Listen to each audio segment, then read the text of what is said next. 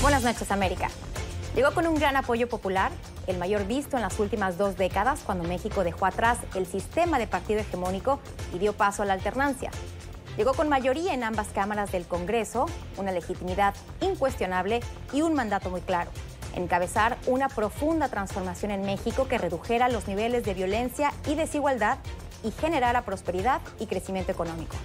Hoy, a poco más de un año de haber asumido el poder, las malas decisiones, las verdades a medias y la improvisación como forma de gobierno empiezan a pasarle la factura al presidente Andrés Manuel López Obrador, quien ha visto con desdén el incremento en los niveles de inseguridad, ha ignorado las señales que muestran el camino hacia una recesión económica, ha desmantelado y dejado a la deriva un sistema de salud a la víspera de una emergencia sanitaria internacional y ha decidido enfocar su energía no en atender el creciente número de feminicidios y de violencia contra las mujeres, sino en organizar una rifa, sí, una rifa, con la que recaudará, dice, lo necesario para dar medicamentos a los más necesitados.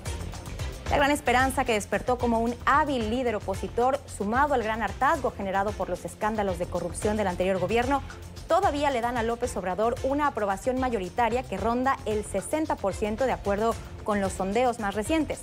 Sin embargo, esos mismos sondeos revelan una caída de popularidad de 19 puntos durante el último año, en el que el reparto de culpas a los gobiernos anteriores y una profunda desconexión con la realidad que viven a diario miles de mexicanos fueron la constante.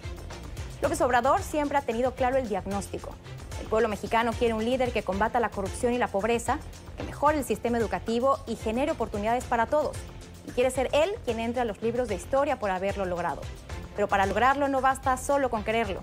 Gobernar exige enfrentar la realidad y atender los problemas del día a día con políticas públicas concretas y sostenibles. Con 5 años de gestión por delante, llegará pronto el punto de quiebre que le permita al presidente mexicano reencauzar el camino y estar a la altura de la gran expectativa que su gobierno despertó. Son las 7 en Ciudad de México, las 8 en la costa este de los Estados Unidos, Bogotá y Quito, y las 10 en Montevideo, Buenos Aires y Santiago. Esto es Cuestión de Poder. Bienvenidos.